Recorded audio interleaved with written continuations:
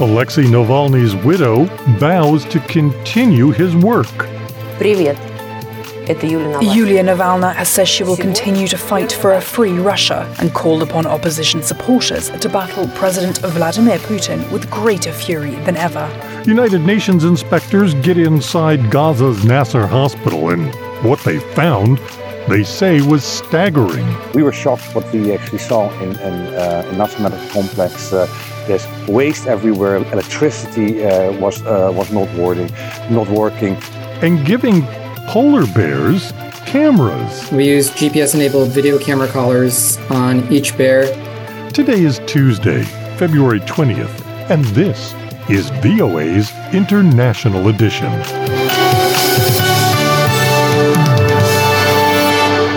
I'm Scott Walterman.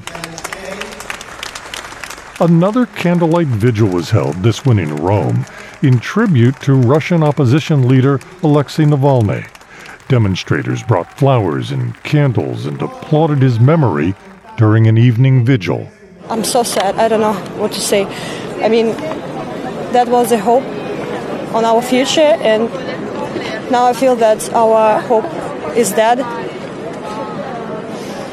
So I'm in panic now. I don't know what to do, and I don't want to go to Russia back. His widow, Yulia Navalny, has vowed to continue his fight against Russian President Vladimir Putin.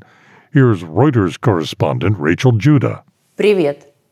Yulia Navalny has said she will continue to fight for a free Russia and called upon opposition supporters to battle President Vladimir Putin with greater fury than ever. Navalny's widow directly blamed the Russian president for her husband's death, saying he had killed him and robbed their children of a father.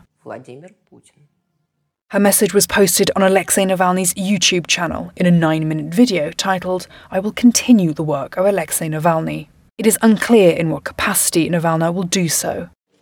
On Monday, Navalny attended a meeting of European Union foreign ministers in Brussels. While EU leaders were meeting to discuss a package of fresh penalties to mark 2 years of Russia's war on Ukraine, countries, including Germany, called for new sanctions on Moscow over Navalny's death. Here's the EU's foreign policy chief, Josep Borrell. Yes, member states will propose sanctions, for sure, against the responsible. Well, the great responsible is Putin himself. But we can go down to the institutional structure of the penitentiary system in Russia. But don't forget who is the real responsible for the Navalny's death.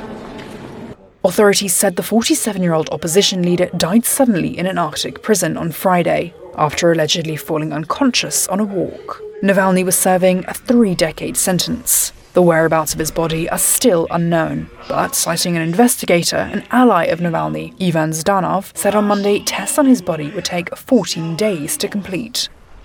Not far from the penal colony where Navalny was being kept, his mother was seen visiting the local investigative committee office on Monday, where she is attempting to arrange for her son's body to be handed over. The West and Navalny's supporters say Putin is responsible for Navalny's death. The Kremlin has denied involvement and said the Western claims that Putin is responsible are unacceptable. Putin has made no public comment on Navalny's death, but it has further deepened a gaping schism in relations between Moscow and the West. Floral tributes have been laid for Navalny outside Russian embassies, like these in London, and in Russian cities at makeshift memorials, like this one in St. Petersburg. Local authorities have been sending people to remove flowers, but people continue to bring more. Navalny's death robs Russia's disparate opposition of its most charismatic and courageous leader, as Putin prepares for a March election that will keep him in power until at least 2030. Reuters correspondent Rachel Judah. Navalny met with EU foreign ministers in Brussels, where she'd been invited after the death of her husband. So what can we expect from her and this pledge to continue his work? Joining us now to talk about this is Alexei Gorbachev with VOA's Russian service. Tell me about her, who she is, her life, what we know about her so far. She's Navalny's wife. She wasn't super popular in Russia, like as a politician, but she was very well known, I think, for the last 10 years. We don't know much about her political agenda, but in her statement today, she said that she will continue her husband's crusade against the Russian regime. She said that Navalny sacrificed his life because he really wanted to build a free, peaceful and democratic Russia, and that she will continue this crusade, building this, how she described it and how Navalny described it, a beautiful Russia of the future. And she said that she wants Russian people to join her in this crusade. You can see it in when people talk at these candlelight vigils and the events that are being held to commemorate his life. You can see the emotion in the people when they talk about him. I presume that will be easily transferable to her because of the connection that they had, and I assume she was with him a lot of the times that he was campaigning. I think so. I think you're right, Scott. And first, they look a little bit alike. She is charismatic. It looks like she had a strong personality, and that's what people liked about Navalny. And also, yeah, precisely. And even though she wasn't like, we didn't hear much of her political statements, it was obvious that she was his allies, that she was behind his back, that she was always near him, and that she shared his beliefs about building of free democratic Russia.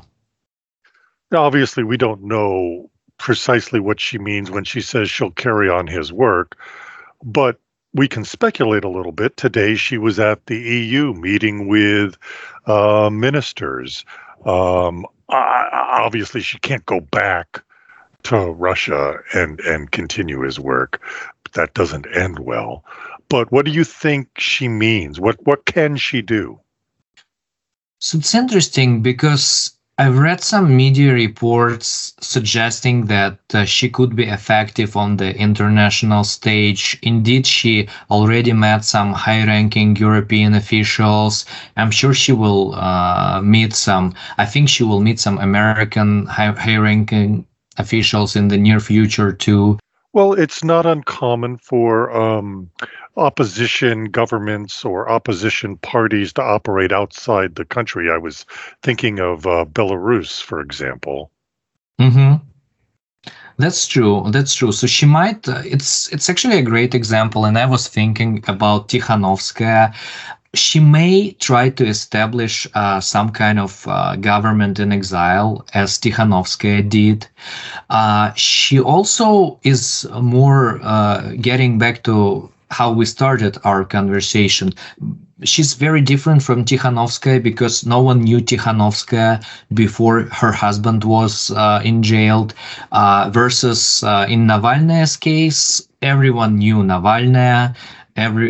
She's well known in Russia, and she's even like well known in America because she held a speech during the Oscars ceremony. So she's relatively well known in Russia and overseas. So she might attempt to unify the Russian opposition because Navalny was the most well-known critic of Putin in Russia, and naturally people who are familiar with Navalny, they are familiar with her as well.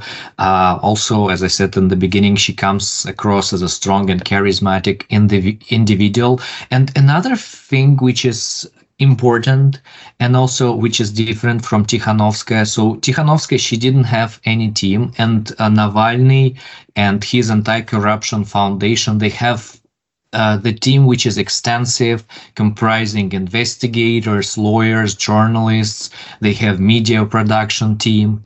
So when she declares her intention, when Yulia Navalny declares her intention to continue his crusade, I think she is indeed serious. And just before our interview, I checked the video that she posted today, and it garnered almost 5 million views. So it's impressive. Alexey with VOA's Russian service. Thank you so much.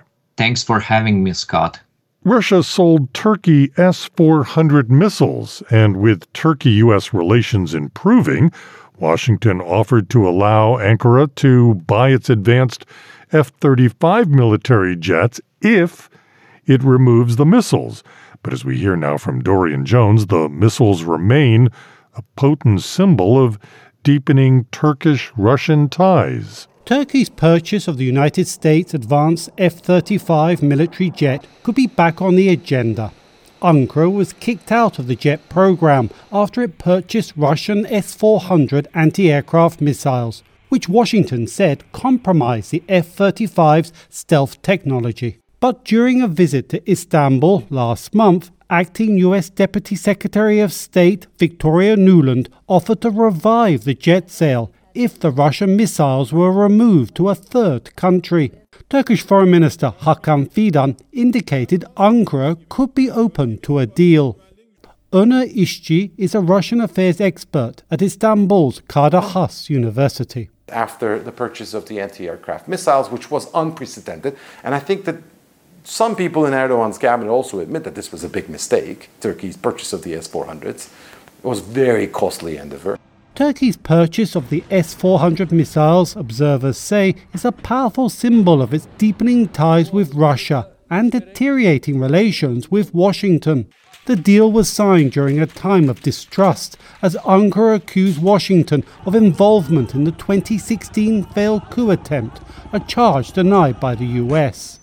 Turkey's ties with the US have been improving with Ankara's ratification of Sweden's NATO membership and Washington reciprocating by allowing the sale of F-16 jets to Turkey.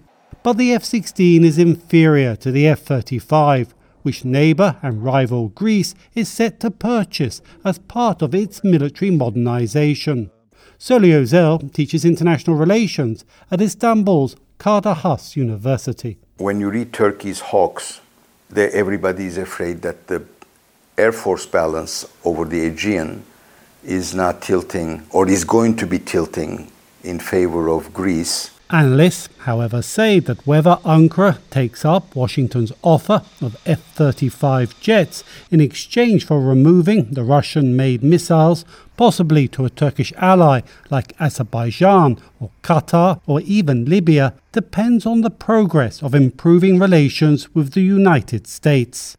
Hussein Barja is the head of the Foreign Policy Institute, a research organization in Ankara. Turkey can easily renounce on S-400. It is a political decision. It is not military necessity. It is a political decision and political compromise. So far, S-400 helped Turkey to increase the level of negotiations with NATO and the United States of America. Ankara's purchase of Russian missiles was widely seen as a diplomatic triumph for Moscow, dividing Turkey from its NATO allies. The missiles removal, analysts say, would be a similarly significant victory for Washington. Dorian Jones, VOA News, Istanbul. Still no funding from the United States for Ukraine's war against Russia, but Reuters correspondent Freddie Joyner says U.S. President Joe Biden now says he's willing to meet with House of Representatives Speaker Mike Johnson to talk about that. Sure, I'd be happy to. He has anything to say. Speaking to reporters as he returned to the White House from a weekend in Delaware, Biden added that Republicans are making a big mistake by opposing aid to Ukraine for use in its war to repel Russian invaders. The bill, as amended, passes. Earlier this month, the U.S. Senate passed a $95 billion aid package in a bipartisan vote. It includes funds for Ukraine, but Johnson so far has declined even to bring it up for a vote on the floor of the House, which Republicans control by a narrow margin. Reuters correspondent Freddie Joyner.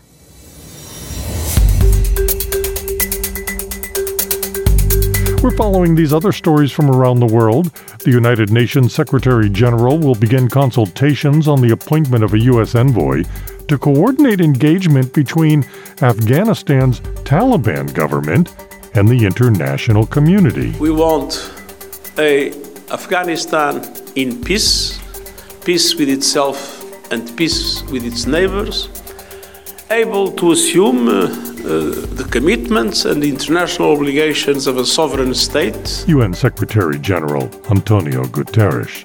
A judge investigating the July 2021 assassination of Haitian President Jovenel Moïse issued a final report Monday that indicts his widow, Martine Moïse, ex-Prime Minister Claude Joseph, and former Chief of Haiti's National Police, Léon Charles, among others. Charles, who now serves as Haiti's permanent representative to the Organization of American States, faces the most serious charges, murder and attempted murder. Martine Moïse and Joseph are accused of complicity. Indian farmers' unions have rejected 5-year contracts for minimum support prices proposed by the Indian government. The Indian government has offered guaranteed support prices in a bid to break a deadlock with protesting farmers. There have been protests in Israel against the government and for the return of hostages held by Hamas since soon after October 7th. They have been mostly peaceful. That changed Monday as protesters in Jerusalem scuffled with police while calling for the hostages' return. There is no another minute, there is no another second. These people are probably going to die soon or something going to happen to them. Let's stop and say, deal now. Also on Monday, United Nations doctors were allowed inside Gaza's Nasser hospital days after Israeli troops raided it. Dr. Richard Pieperkorn says what they saw was stunning. We were shocked what we actually saw in Nasser Medical Complex. There's waste everywhere. Electricity was not working. Parts of the hospital are damaged and some severely damaged. The central drugstore, which was the drugstore, actually part of Nasser Medical Complex, which delivered drugs and medical supplies to the hospitals of Gaza, destroyed. And fortunately, with a lot of the supplies as well from WHO and partners. Doctors are walking with torches through the darkened corridors of the emergency department of the Nasser hospital to transfer patients in critical condition. Hamas is a U.S. designated terrorist group.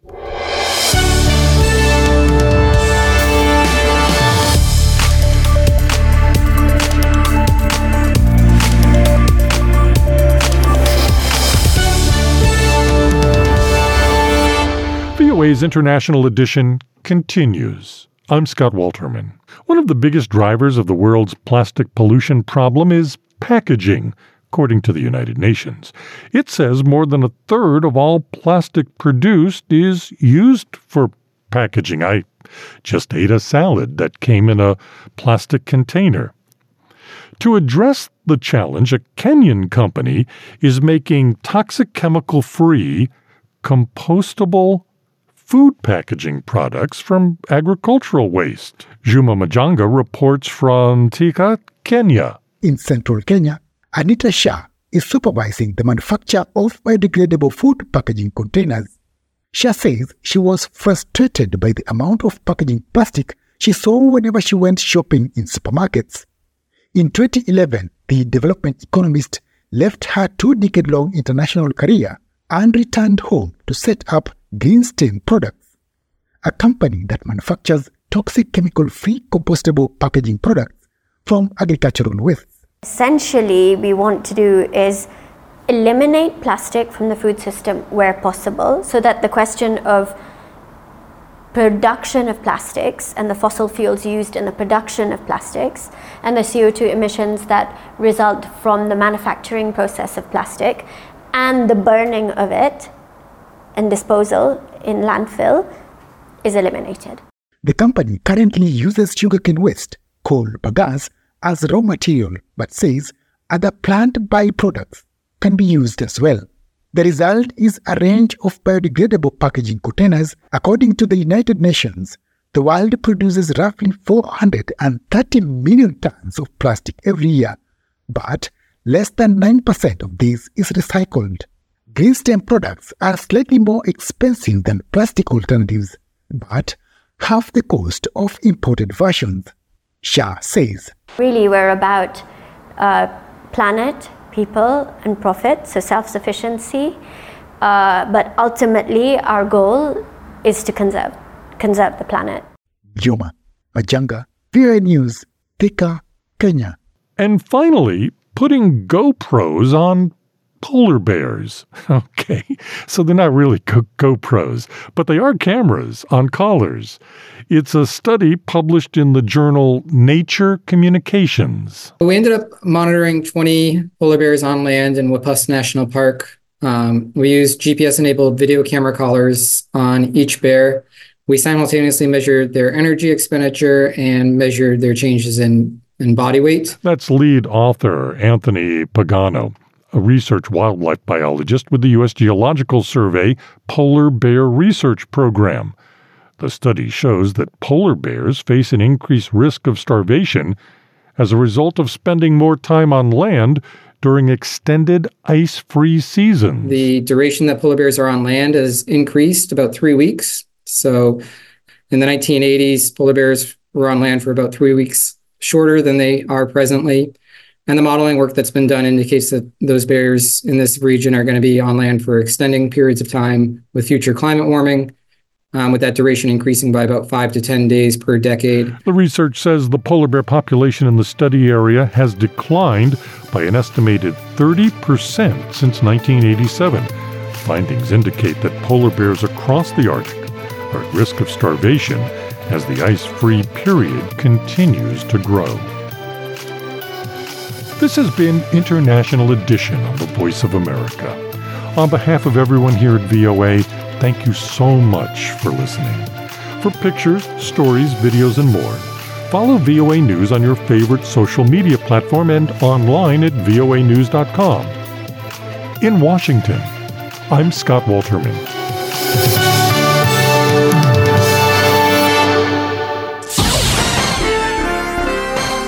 Next, an editorial reflecting the views of the United States government. Throughout the world, and despite international condemnation, conflict-related sexual violence is used widely as a tactic of war and terrorism. Indeed, there is ample evidence to back up a harsh reality that sexual violence continues to be used as a weapon of war, said Linda Thomas Greenfield, U.S. Representative to the UN.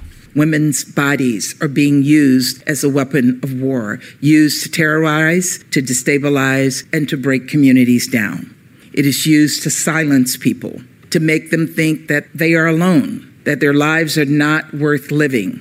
We owe it to the courageous survivors who have come forward, to the victims who have been silenced by fear and shame, and to those who have been killed before they could even tell their stories, to take on this epidemic of sexual violence, said Ambassador Thomas Greenfield.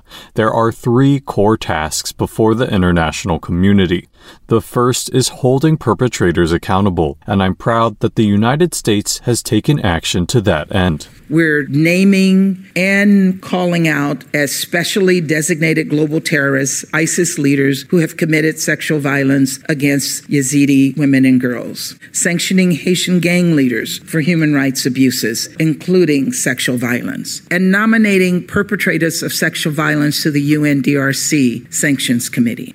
Doing so deters others from enacting this kind of violence. It strengthens the rule of law. It makes reconciliation more likely. In other words, it is, for so many reasons, the right thing to do. Second is defending and empowering survivors through a survivor-centered approach.